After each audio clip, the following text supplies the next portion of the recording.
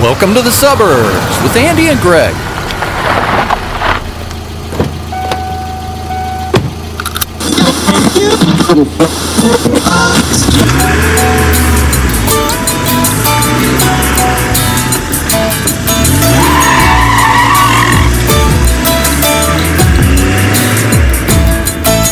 It looks like you're sequestered and able to say anything you'd like freely. Looks like a nice quiet day at the lake. It is a quiet day at the lake. Yeah, I don't know how privately sequestered I am, though, because I got a text this morning from my mom at 6:45 saying, I'm showered and ready to go shopping. And I had to say, Mom, it's 6:45 in the morning. Yeah, she wanted to get to the 7-Eleven before, right then when they opened at 7. Because she missed the closing time at 11. Yes, she did miss it. You know,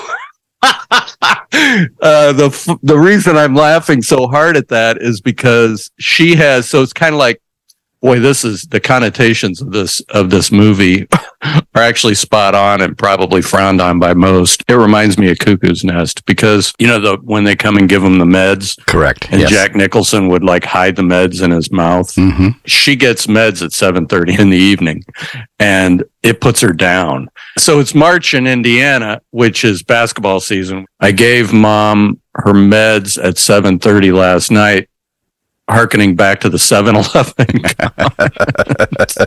And she looks at me and the IU game, they were playing Maryland in the Big Ten tournament and it started at 9. And those meds are to help control her hallucinations and paranoia. Oh, geez, I thought you were talking about your meds. But they also kind of make her sleepy. I told her, hey, it's time to take your medicine. And it magically appears. It's kind of like the Easter Bunny came.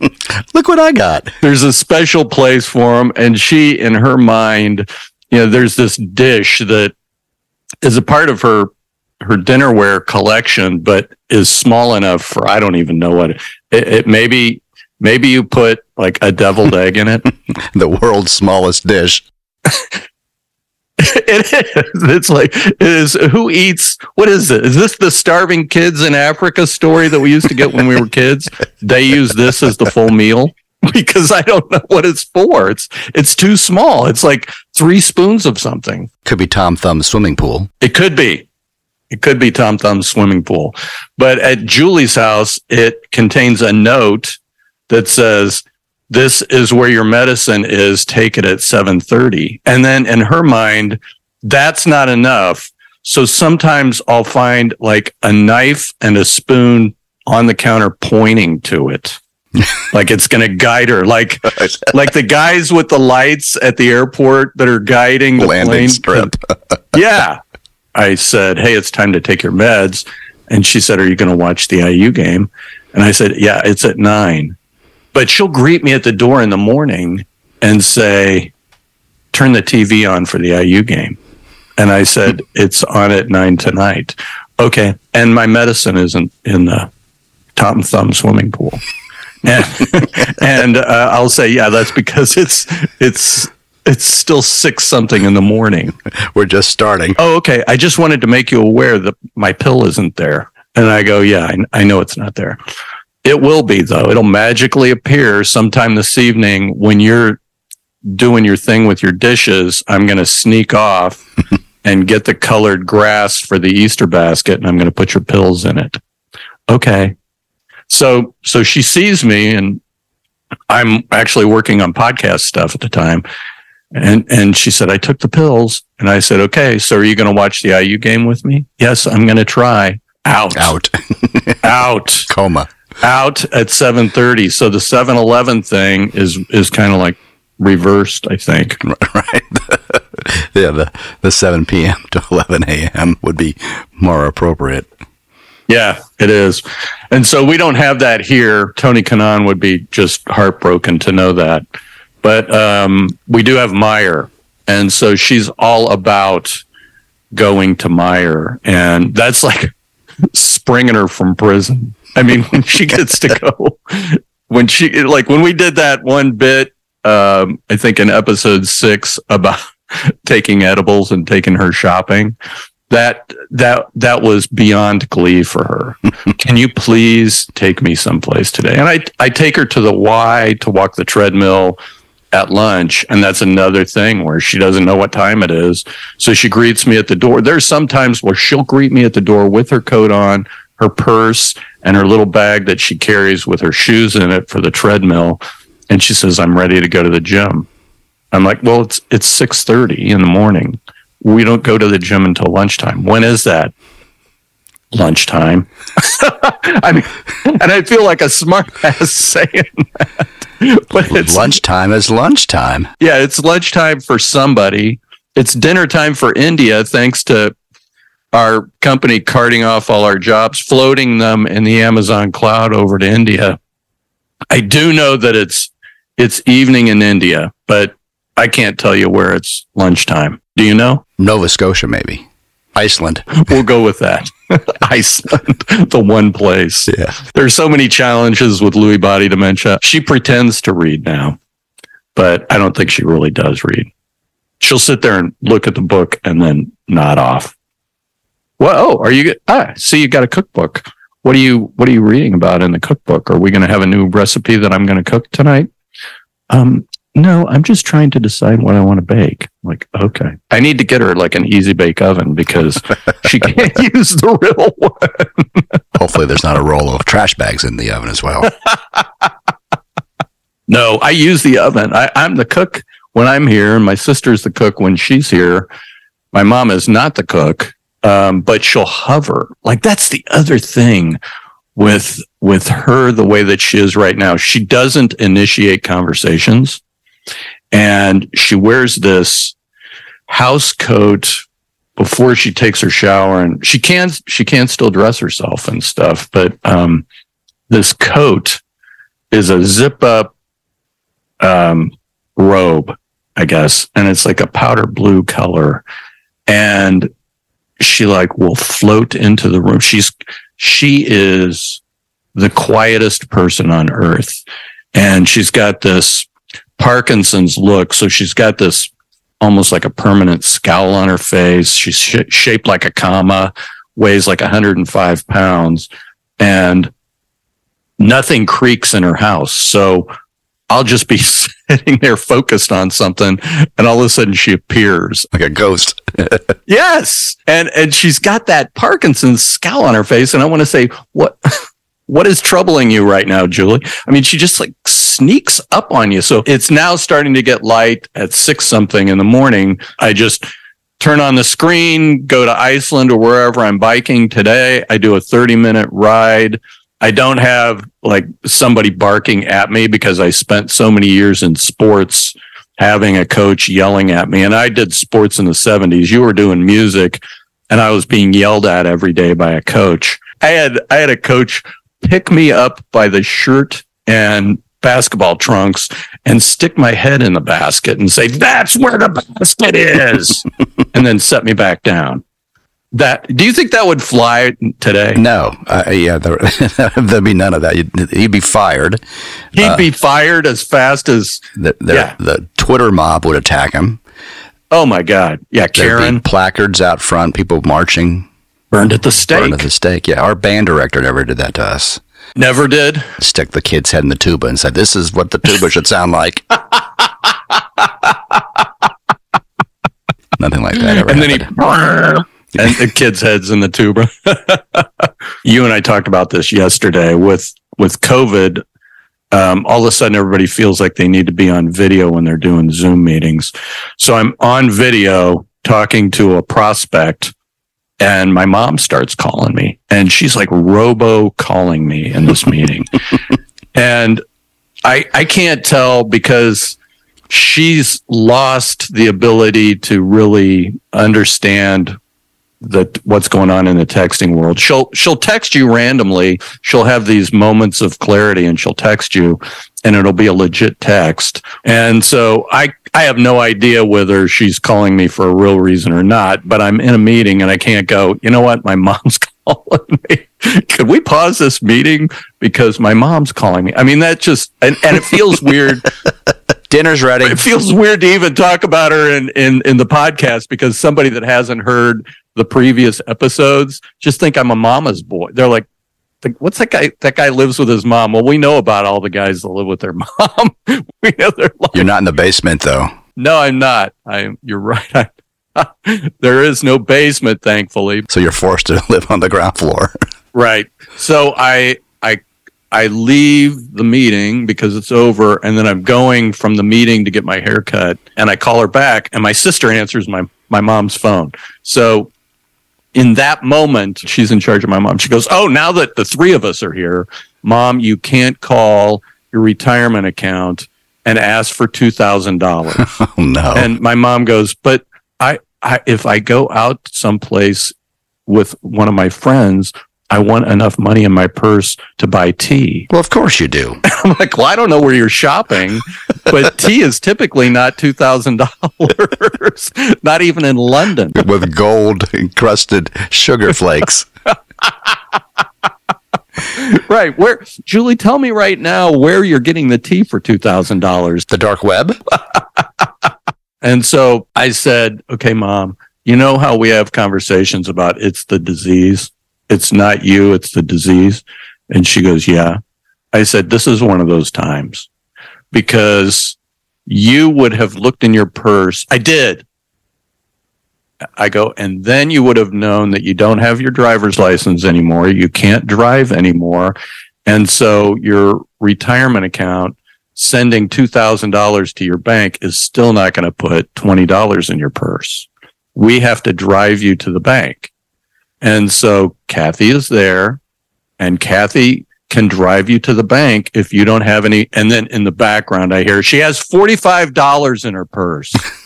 and my mom goes, "No, I don't. I looked.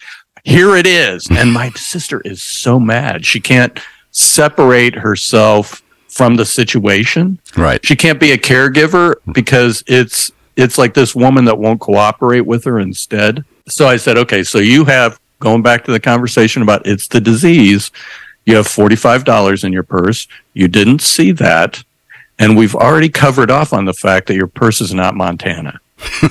And Andy Simons knows, and our podcast listeners know, your purse isn't that big. No. No. You don't have huskies with a sled driving through the winter hinterlands of your purse, rolling in money and hiding your lipstick. It's just a little purse. So you would have known that there's $45 in it, and that's plenty of money to buy tea. And my mom's like, "Oh." And I said, "So it's the disease. And if you ever need money, you come to us first. If you don't have the cash, we'll go to the bank and get some. But you can't ask the retirement account for money." "Okay. And you can't donate it to all the charities that call, and you can't give it to Joel Osteen."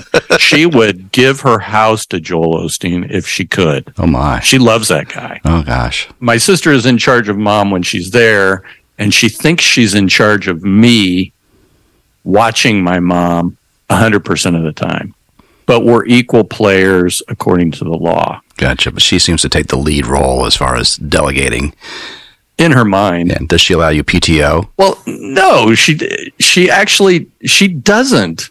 And yet she'll leave in the middle of her shift of 7 days. So it's 7 days on, 7 days off. She can leave because she goes to work. And I'm really worried about we're at the stage of dementia with Mom that I don't think she should be left alone. And I get it. I mean, Kathy has to go to work. I get that. I have the ability to work from any place. So I'm working. I'm at the cuckoo's nest 100% of the time during the day. So the org chart would have her on top or side by side? Depends on who you talk to. We're back to that again. Okay, so I'm just trying to see the hierarchy of this operation here. Well, yeah, I know. Me too. So we share this common bathroom. We're good about, I'm an adult, man. I like my house in order. I'm not totally anal about it, but I keep things clean. I clean the house, I vacuum my dust and everything. Well, there's this note on the mirror above the sinks And I shave. I don't know about you, but do you shave in the shower or do you shave looking into the mirror? Sometimes. I've got both options. I shave in the shower because my face is already wet. The soap on the face loosened up the stubble. Where'd that go? The Barney rubble. Barney, that's exactly what I thought of too. And so I'm going to just shave in the shower. Well, when we first started doing the tag team shifts, I get this note saying, please don't shave your private parts in the shower that we share. It's gross. You've got a cottage. If you're going to do that, do it up there. She's calling you out on manscaping. Yes. Shave my private parts. And I'm not going to tell you what I do or don't shave down there. I will. I'll be honest with you. I'm not taking a razor to that down there in the shower. There's no need. And I'm certainly not shaving the part that I would like to call her and that I'm sure she calls me on a regular basis. The other part of the hinterlands. That's not seeing the light of day of my razor. I'm shaving my face and my face only. But when I saw that on the mirror, I laughed out loud. I mean, that was a loud, hearty laugh. Please don't shave your private parts in the shower that we share. Did you come up with a retort post-it note back to her? I didn't even address it. I didn't know what to say. I mean, I shared it with my wife. Are you shaving the hit? Yes, I've got a landing strip down there, and that's it. Everything else is shaved. There's a Hitler mustache down there. Auf Wiedersehen. It looks like Groucho Marx. All I can now envision is the cigar. Yeah, right. Thank you. Because it's size that matters. So at least you did say cigar and not cigarette. Tipperillo. This is one of those dumb things that parents today do that I can't stand, but everything has to be created equal when it comes to the mom time. It's not, and I just don't roll that way. Like if you and I go to lunch, if I'll get lunch, I know you'll get lunch sometime. I'm not keeping a chart on who got lunch the last time because it all works out in the end. You know what I mean? Sure. And it's that way all the time. Like when we went to the IndyCar race in St. Louis, the tickets are however many $100 and the hotel is however many $100. I get that. We want that to weigh out. Sure. But time, it's a marathon, not a sprint. Exactly. Or if you talk to Carly, who's dyslexic, it's not a sprint, it's a race. I go, I think you got that wrong. I've never seen that on a bumper sticker. Yeah, this is a long game. And so it'll all work out. I'm not trying to take advantage of anybody, but if I want to go to the IndyCar race in St. Pete, and it falls on my week, I'll get you back. You cover me and I'll get you back. I mean, it's just a doing to others kind of thing. Sure. And ultimately, it's not like I'm trying to penalize you. I'm here to take care of my mom. That's the big picture. Let's focus on really the real reason we're all doing this. Right. And did you ask her if she's shaving the hinterlands in her mirror? Did you leave a Post-it note for her? and the calendar, I mean, this is how backwards this whole thing is. The calendar is on the refrigerator. It's not a Google calendar, which would be so convenient. If I can look on my phone and know when we've agreed that it's my 7 days instead of yours, or I'm comparing things, but I've got to transfer everything to a Google Calendar so that I know what's going on because I can't use the stupid one that's on the refrigerator. And my mom can't either. We're the exact opposite. We keep a paper calendar. As much as I do technology and love technology, it changes so often with our busy retired lives. Yeah. Things are coming off and coming on all the time. I've got 3 calendars. So much easier. So I used to keep digital calendars when I worked. We just relegated ourselves to a big paper calendar that we flip month after month. But here's the thing, that you both live in the same house. That is correct. Yeah. So I've got my house in Indy. I've got my mom's house up here, and then I've got my work life. My mom's house up here is where the calendar is on the fridge. And so I'm only up here every other week.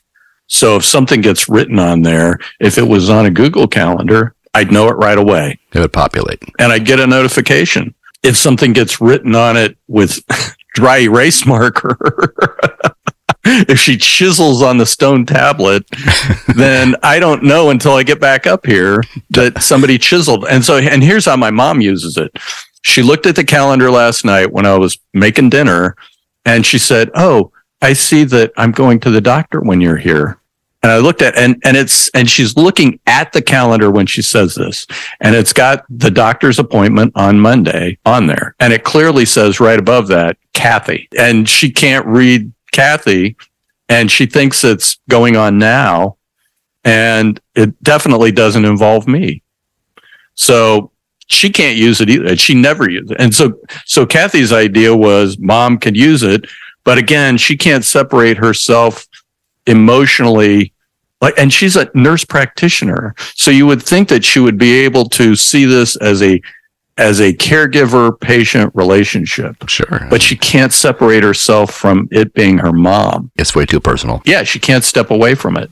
So when mom started needing meds, those pill calendars where you've got little compartments, and it's Monday, Tuesday, Wednesday. Throughout the day, right. And so she put them in there, but my mom didn't know date and time anymore. So she took them all. She empties it like jelly beans in the palm of her hand and takes them all. These are delicious. They are so delicious. And why am I sleepy? It's nappy time.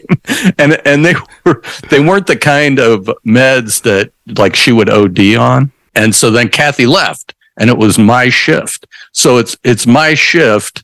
And Kathy had filled up the calendar of pills before she left.